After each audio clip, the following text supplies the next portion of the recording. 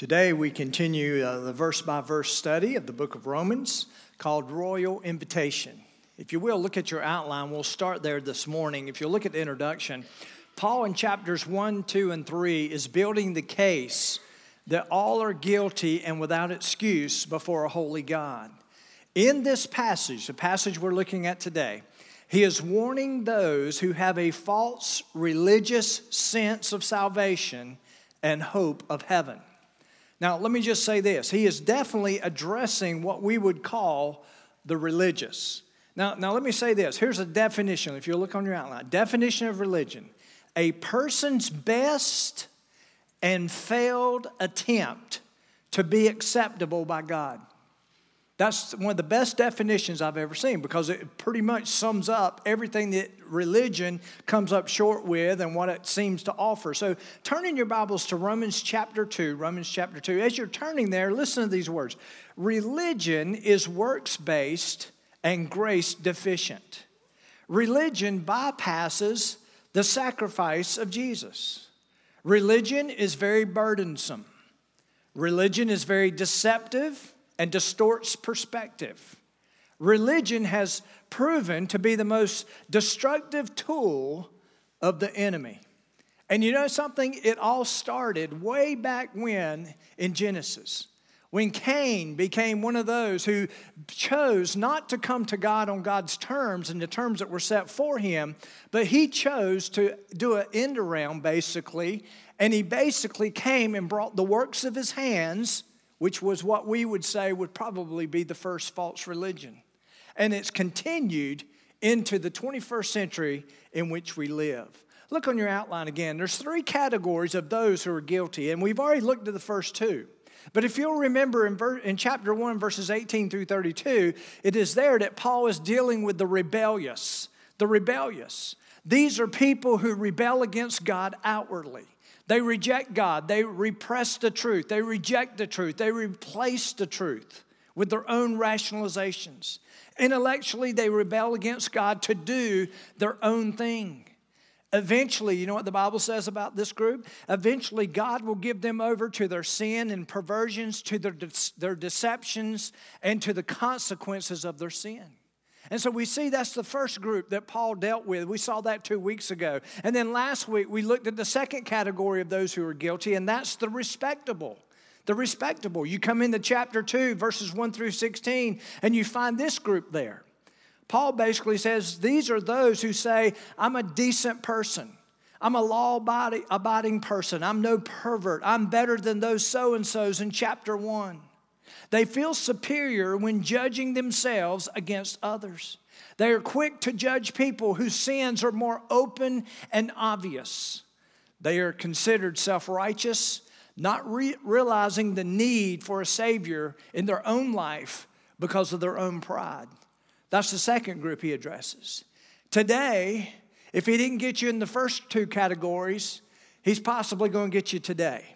And the third category are the religious. Those who are the religious. He's going to deal with them in the passage today. And of course, the title of this message is The Guilt of the Religious. Now, often the rebellious person eventually many times gets to the end of the rope when their life is falling apart and everything is going wrong. Many times they are quick to admit their need for help. And many times those who are living the rebellious life, they're the ones who many times quickly turn to Christ. And sometimes we've seen that. Some of you are living testimonies that that's the case. There was a time in your life where you were rebellious against God. You didn't want to go His way, but there was a wake-up call. There was something that happened in your life that turned you, and you came to Him. This second group, they're a little more difficult to reach. The respectable group that we talked about just a moment ago, they are the people who will say, I'm a good moral person, so I don't need Christ. As I said earlier, I'm better than so-and-so. But by far, the religious person is the hardest person to reach with the gospel. They are trying to work their way to heaven. They are trusting in their own religion and works to get them there. They are by far the toughest to reach. In the passage today, Paul deals specifically with the Jewish religion. And the reason he did that is mainly because he was a Jew, and that was much of his opposition that he's writing against.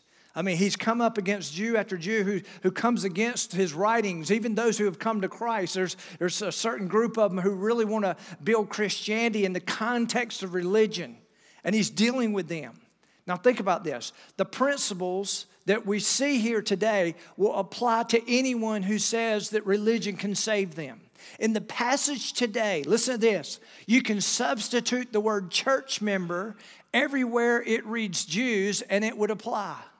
The purpose of this section is to show that religion without the response to the provision of Christ will not get you to heaven. It won't save you. It will not make you right with God. It will not make you acceptable to God. Paul in this passage will expose the failures and deceptions of religion and the religious. He's going to expose it in this passage today. So look there on your outline. 7 characteristics of the religious. This is pretty much them. If you want to summarize who they are, this is them. They, first of all, look on your outline, depend on a label. They're big on labels. In Romans chapter 2, look at verse 17. It says, "Indeed, you are called a Jew." Now, for the Jew who believed there was a heaven, they thought that their name was an instant passport to heaven. Regardless of what they did, what they thought, since I am a Jew, I'm going to make it. If you were to go to the first century and you were to ask a Jew, are you right with God? They would say, of course I am. I'm a Jew. Today, this misaligned reasoning continues. Just ask someone, are you a Christian? And many people will immediately answer, of course. I'm a Presbyterian. I'm an Assembly of God. I'm a Methodist. I'm one of the good ones. I'm a Baptist. Or my parents were Christians, and therefore I guess I'm a Christian. Or I go to such and such church. You see, we all are making the same mistake 2,000 years later that they made the mistake in the first century. Isn't it amazing? I was talking to someone yesterday. Isn't it amazing how nothing's really changed? The same things that were wrong in the first century are wrong in the 21st century. Now, none of these reasons make you acceptable to God. It's not the church membership, nor is it a label, or nor is it a family history that makes you a believer.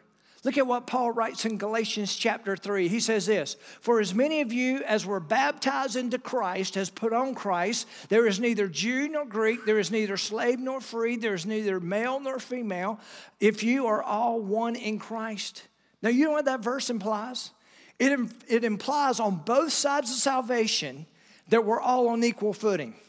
There is no difference. Before we came to Christ, there was no difference. You either knew him or you didn't. On the other side of Christ, guess what? There's no difference. We either know him or we don't know him. And labels, Paul was saying, labels don't matter. They don't matter to God. Next, the religious rely on rules and regulations.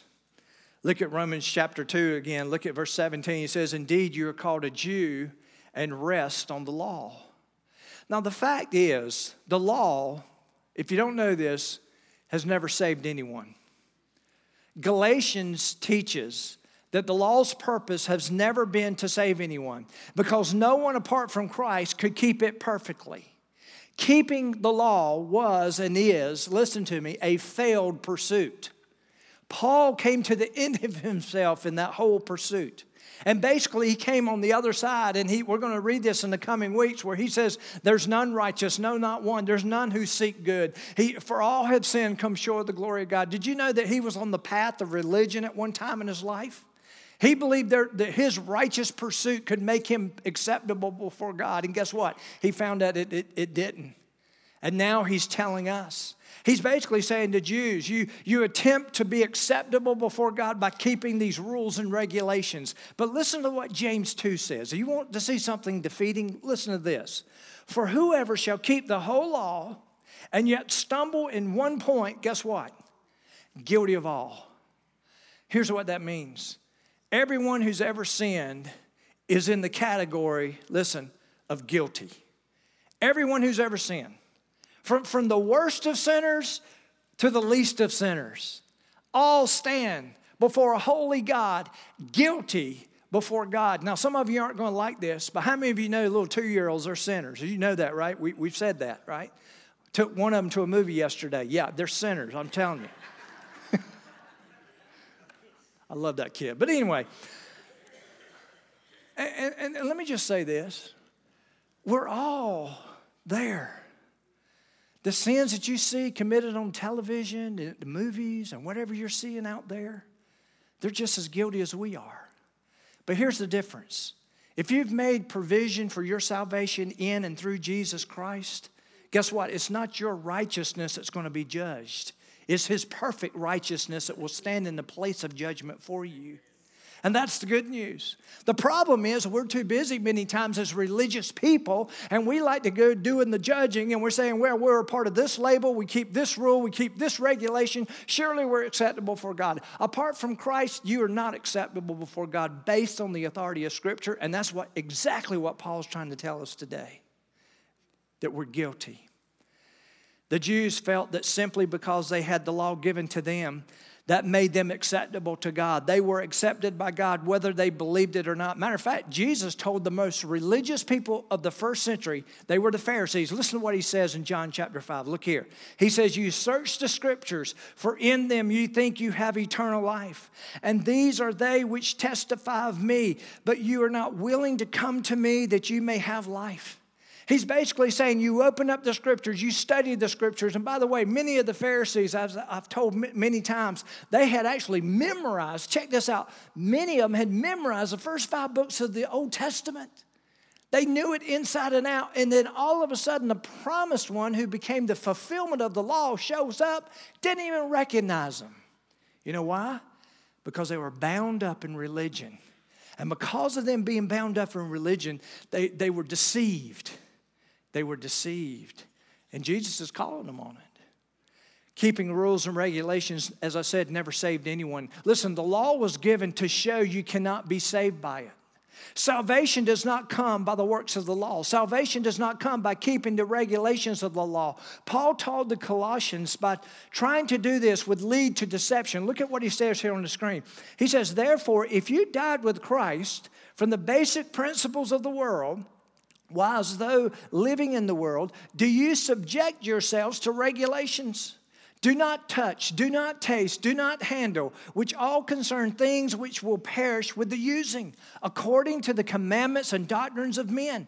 These things indeed have an appearance of wisdom, listen, here it is, in self-imposed religion, false humility, and neglect of the body, but are of no value against the indulgences of the flesh. Here's what he's saying. He's saying your problem is deeper than you think. Your problem in the fact that you can't keep the law is not just a matter of you trying to achieve moral perfection, to keep the regulations and the rules and all that. There's something wrong with you. Listen, you're not going to like this, but it's true. There's something wrong with you at the core of who you are. And it's your flesh. And that's what makes you guilty before God. And guess what? You know what he's basically saying?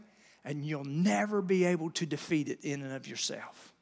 Now, why would Paul say that? Because he was the one who tried with everything he had to do that. And you know what? He came out on the other side saying, I failed. I was guilty. He was religious, and yet he was guilty. Christ, listen, Christ is enough. You cannot make yourself acceptable to God by keeping regulations. You cannot conquer your flesh by keeping regulations. Today, listen, some have put communion and baptism in this regulation category. Now, let me say this about both of those. Both are observances and obedience, but not a means to salvation. It is something that follows salvation. It is something by which we are commanded to take communion. We are commanded to be baptized. Those things are there. It happens, but it is not the means to salvation. It is the demonstration of the salvation that has taken place in us. Only Christ, listen, can make you acceptable. In Galatians chapter 2, look at what Paul writes also. He says, knowing this, that a man is not justified by the works of the law. You know what justified means? It means in the sense of not, when it's positively presented, justified literally means accepted by God. Okay? But when it says not, it means you're not acceptable by God, not accepted by God. And so basically, here's what it says: knowing that a man is not accepted by God by the works of the law, but by faith in Jesus Christ, even we have believed in Christ Jesus, that we might be justified, that we can be acceptable to God. By faith, how does it come? In Christ, not by the works of the law. For by the works of the law, listen, no flesh shall be justified. No flesh will be acceptable to God because we can't get there in the flesh. It doesn't happen. Never has happened for a soul apart from Jesus Christ himself, who became the perfect sacrifice. Next, the religious claim to have special status with God. In Romans chapter 2, look at verse 17 again. How many of you are concerned that we're still in the first verse? Anybody? It'll come faster, okay?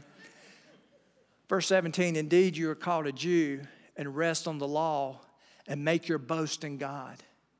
Now, a modern paraphrase of verse 17 is this: you call yourself a Jew, you rely on the law, and brag about your relationship to God. Now, let me just tell you this.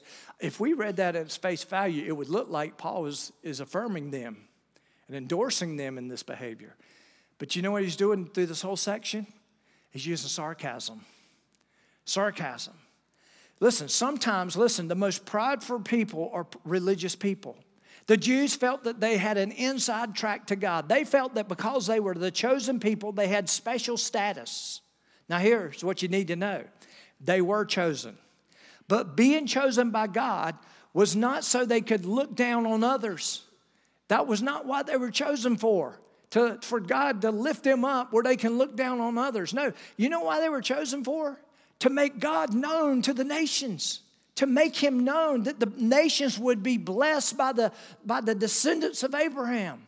That was the whole purpose, that they would go and serve the nations and they would make God known, that God desires a relationship with them. And how did they do? They didn't take it that way. They went around saying, well, look at us. Boy, we're Jews. We have labels. We keep rules. We keep regulations. And by the way, we have a special status with God because we're considered chosen. They totally misrepresented what God was trying to do through them. Totally. Paul, before his encounter with Jesus, believed he had special status. He tells us he thought he had that. Look here on the screen.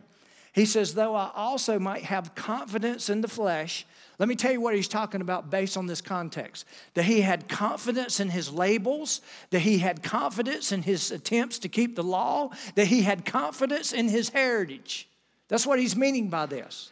He's saying, I had all that. He said, though I might have confidence in the flesh, if anyone else thinks he may have confidence in the flesh, I more so. He's basically saying, I wore those concepts out. I wore those thoughts out. I did everything I knew to do. He goes on.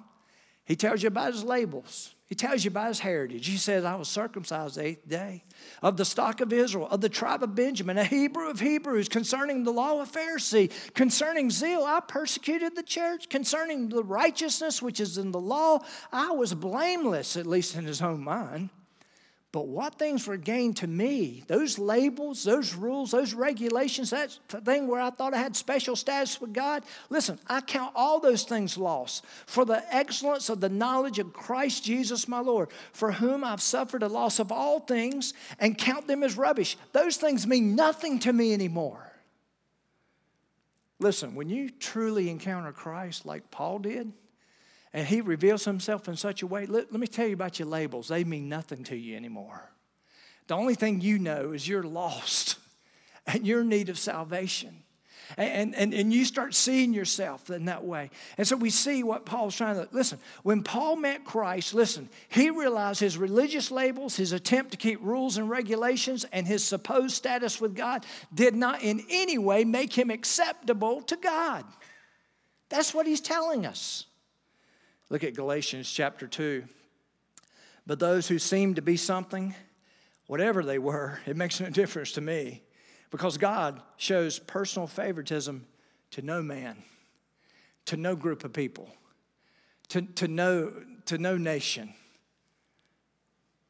We need to be careful with our labels and what we think is our special status. It's amazing how Americans travel throughout the world. And I'm just going to be honest with you. I've talked to a lot of people from other countries, and once you get to know them, walls start coming down, and they tell you how they really feel. And I'll be honest with you, Americans aren't perceived in the rest of the world like we think we are.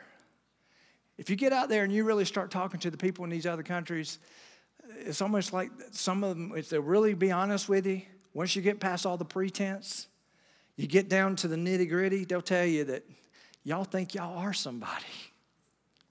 And y'all, we really do at times, don't we? Listen, just because you're American doesn't mean you're a Christian. Doesn't mean you have special status with God. Now, I'm going to be honest with you. God's blessed this place like you wouldn't believe. I don't know there's ever been a nation blessed like America's been blessed.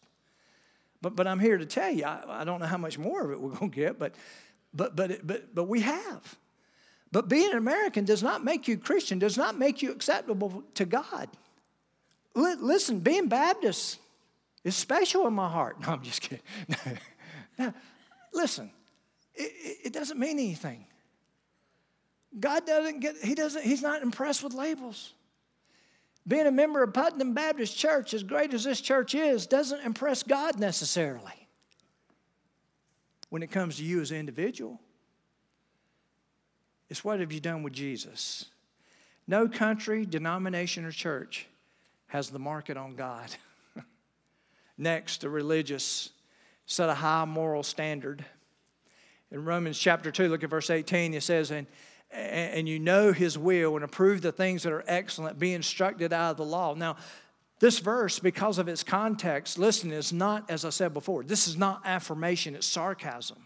The religious of the first century, listen, honestly believed just because they knew God's will and believed it was special, it was not enough to please him. He is saying it's not enough to know God's will, you've got to do it. They held others, listen, the religious of the first century, and it happens today, they held others to a high moral standard in their teaching and expectation and pretended that they themselves were living up to that higher moral standard, which no one could or were. Look at Galatians chapter 6 here on the screen. For not even those who are circumcised keep the law. Circumcision is that whole idea of identifying with Christ or identifying with God through faith. But even them, they couldn't keep the law. But they desired to have you circumcised that you may boast in your flesh. It's all about the label. It's all about the regulation. It's all about the law. It's all about that. But God forbid that I should boast, except, how are we going to boast? We're going to boast in the cross of our Lord Jesus Christ, by whom the world has been crucified to me. Paul's saying the world's become dead to me. Those old ways of looking at my life through the religious lens I was looking through the labels, through all the special status I thought I had and all that, they're dead to me, and I to the world. For in Christ Jesus neither circumcision nor uncircumcision avails anything, but the only thing that matters, listen, is being a new creation. And that implies transformation. And that can only come by way of a personal relationship with Jesus Christ. Listen, we ought to maintain a high moral standard, a strong code of ethics. We ought to go for the best in life and have a high standard of integrity. But listen, moral integrity and a high moral standard is not the path to heaven. You do know that, right? Salvation, listen, is not moral perfection. It's impossible. Yet the religious would have you believe they live moral perfection. Paul is systematically tearing down every prop that religious people think will get them a passport into heaven. They thought, I'm not like the immoral or pervert in chapter 1. I am better than the moral person in chapter 2 who does not know God, but I live a clean life. I am a religious person. I do works. All of these privileges were things the Jews took pride in and believed would make them acceptable to God. But you know what Paul's ending thoughts on all this is going to be? All are still guilty before God, including this category, the religious. How about this? Look on your outline. The religious have a condescending attitude toward others. Romans chapter 2, look at verse 19. It says, and are confident that you yourself are a guide to the blind, a light to those who are in darkness, an instructor of the foolish, a teacher of babes, and here it is, having the form of knowledge and truth in the law. Now, Paul was saying that they are saying, we are teachers, we are the guides, we are the way. Everyone else is blind, foolish, they are in the dark, everyone else is just stupid. Listen to me, world. I've got the answer for everything. That was the mentality the Jew had in the first century. That's the mentality, I believe, of the religious even in the 21st century. Listen, have you ever known someone who was a religious snob? You ever met them? How about a religious know-it-all? Those who want you to think they have it all together and you don't. Now think of this. Have you ever thought to yourself, why do I feel everyone is looking down on me? You ever gone to church and felt that before? Have you ever gone? Why is it that everyone seems to have it all together and I don't? You ever had these thoughts? I've had these thoughts. I've had these thoughts most of my life. I'll be honest with you. And it's interesting that none of us have it all together. We don't. The only thing we've got is Jesus. The only thing we have is the provision that He's made on our behalf. And I'm here to tell you, listen, the people in church who claim to have it all together, let me just tell you, I know most of y'all, they don't. They don't have it all together. Facebook. You ever been on Facebook? I've never had an account on Facebook.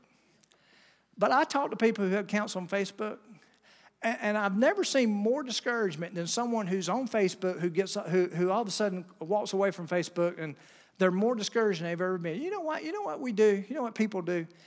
They want you to think that their world is second to none. It is the best it can be. Man, it is just great. It is just wonderful. We're on vacation. Everybody's loving on each other. Really? Have you ever been on vacation with a family? Who do you think you're fooling?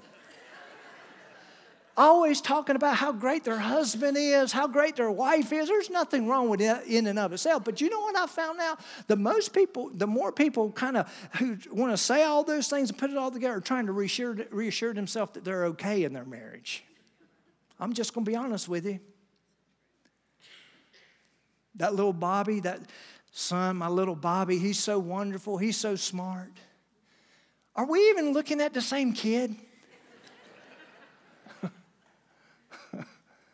I mean, it's amazing how everybody just wants to present the idea that everything is great. We're doing great. The marriage is great. The kids are wonderful. We know you're lying. If your faith makes you feel superior to others, then you are devoted to a religion and not true faith. True faith will not make you feel superior. Can I tell you why? Here's why. Because every time I personally have ever had a true encounter with God, every time I've heard where some of you have had these true encounters with God, we don't leave those moments walking around boastful and arrogant, saying, let me just tell you how good God is and how great He thinks I am. It doesn't happen that way. When we truly encounter Him as He truly is, you know what happens? The light comes into all the deceptive corners of my life. And I begin to see myself truly who I am, as truly who I am. And guess what? It never measures up to who God is. And you know something? I don't leave those moments looking around at everybody else thinking, boy, I'm so glad I got it together, and they don't. I feel the lowest of any of them. Billy Graham says, evangelism, you've heard this, is just one beggar telling another beggar where they can find bread. I'm not any better than anyone else. When we go to share the gospel, it's not because we are more superior or more perfect. Our sin, listen, just as their sin calls the need for salvation. Listen, our sin, just as their sin, calls the need for Jesus' sacrifice. You see, the religious person would have you believe it was their sin that caused Jesus to go through what he went through. The true person who has a true faith in God knows it was their sin that nailed him to a tree. Therefore, we can't look down on anyone. How about this? The religious tends to be hypocritical. Let me tell you something about the whole idea of hypocrisy. Let me tell you the whole idea of it. You know what I used to think it meant? And it does mean this, but it comes far short to what Jesus was addressing. I used to think it meant that you're just being something that you're really not. Or telling people what you'd like, but you're really not that person. You're being a hypocrite. But do you know what the most terrible part about hypocrisy is? Listen carefully. Is when you misrepresent who Jesus is. That's the worst part of it. I mean, Jesus, if you look at Matthew chapter 23, he's going after the religious of the first century. I mean, he's going after them, and almost after every before every statement, he says, "Woe to you." Remember those statements? And then at the end, he gets so frustrated almost. He says, "Hypocrite." Woe to you. And then he gets all into what they're doing. Hypocrite. You know why he was so frustrated with that? Because it misrepresented who his Father was. Those people misrepresented who God was. And anytime God's glory was threatened, guess what happened to Jesus? He let it be known, and he didn't come across as some pansy. He went after him. And that's the whole reason he went after him, is because they misrepresented who God is. And so what happens in Romans chapter 2, look at verse 21. He says, "You therefore who teach another, do you not teach yourself?" He basically said, "Are you not listening to your own preaching? You who preach that the man should not steal, do you steal? You who say do not commit adultery, do you commit adultery? You who abhor idols, do you rob temples? You who make your boast in the law, do you dishonor God through breaking the law? For the name of God is blasphemed among the Gentiles because of you, as it is written."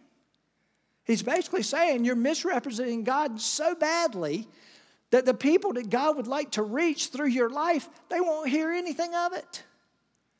You ever talk to somebody about going to church or coming and being part of the body? "I don't want to go down there." What do they say? Bunch of hypocrites. Now let me just say this. In some cases, that's not necessarily the truth. You do know that. Sometimes it's just they don't want to go and sit under the convicting power of the Holy Spirit, his teaching and that kind of thing. There's some of that there. But you know something? A lot of times they're right. And it causes us, it says that here. Paul was saying, listen, your walk does not match your talk. Your conduct does not match your claims. Your behavior does not match your belief. You say one thing, but you do something else. Isaiah says this. Let's look at the screen. "Therefore the Lord said, inasmuch as these people draw near with their mouths and honor me with their lips, but have removed their hearts far from me." The religious go to worship, they sing the songs of praise, they may even give their tithes, they listen to the sermon, and yet they walk out, listen, with no intention of applying the truths they hear. But it does not stop there. They claim they are Christians, doing Christian things, pretending to have a testimony of knowing God, yet the world sees through their hypocrisy, and because of this, they give God a bad name. Gandhi, remember him? Gandhi actually studied the claims of Christ, and it was said he was very close to becoming a Christian.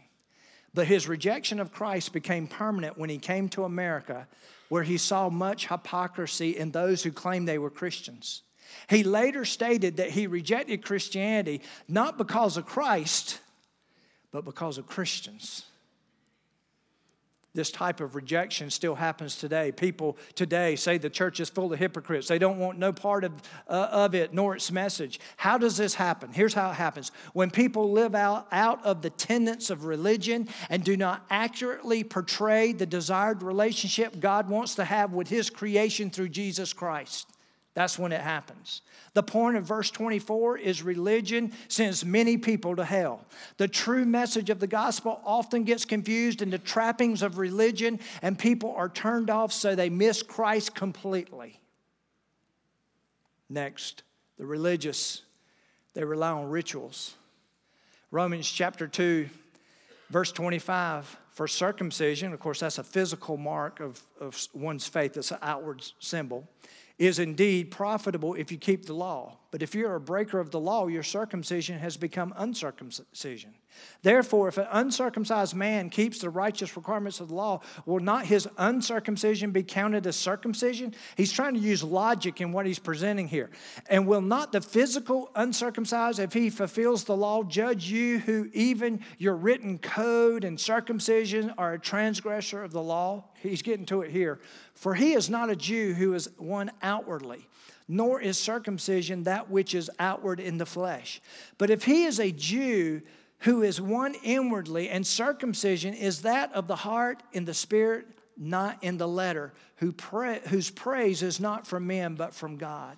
Here's what you need to understand. The outward part needs to match what's on the inward part. And that's what he's saying. If there's something inward that's not right, the outward's not going to be right. He's making the point here. He's talking about the difference between an outward practice and an inward attitude. Think of this. Originally, circumcision was meant to be an expression of faith or demonstration of faith. It symbolized commitment to God and faith in God. It was like the wedding ring of Judaism. It was like baptism to the Christian. Rituals, listen, are useless practices and symbols if there is no heart commitment behind them. A religious person tends to rely on rituals that he can point to identify himself with something he may not necessarily be committed to. And here's what it means. Ritual without reality is worthless. But yet, that's many times what the religious trust in. Again, as I said earlier, today some have put communion and baptism in this regulation category or ritual category. As I said, both are observances and obedience, but not a means of salvation. Only Christ can make you acceptable to God. Galatians chapter 5. For in Christ Jesus, neither circumcision nor uncircumcision avails anything. That's really nothing, in and of itself. He's talking about ritual. He's talking about regulation. They mean nothing in and of itself. But faith working through what? Love. It's when there's action, when there's a true move of the heart. Bottom line, Jesus has nothing to do with religion except that he was and is against it. Jesus never taught that religion would get people to heaven. As a matter of fact, when you study the scriptures, you find that God often bypasses a religious establishment to get his message across. Think of this. When God wanted to announce Jesus' birth, he didn't go to the religious, did he?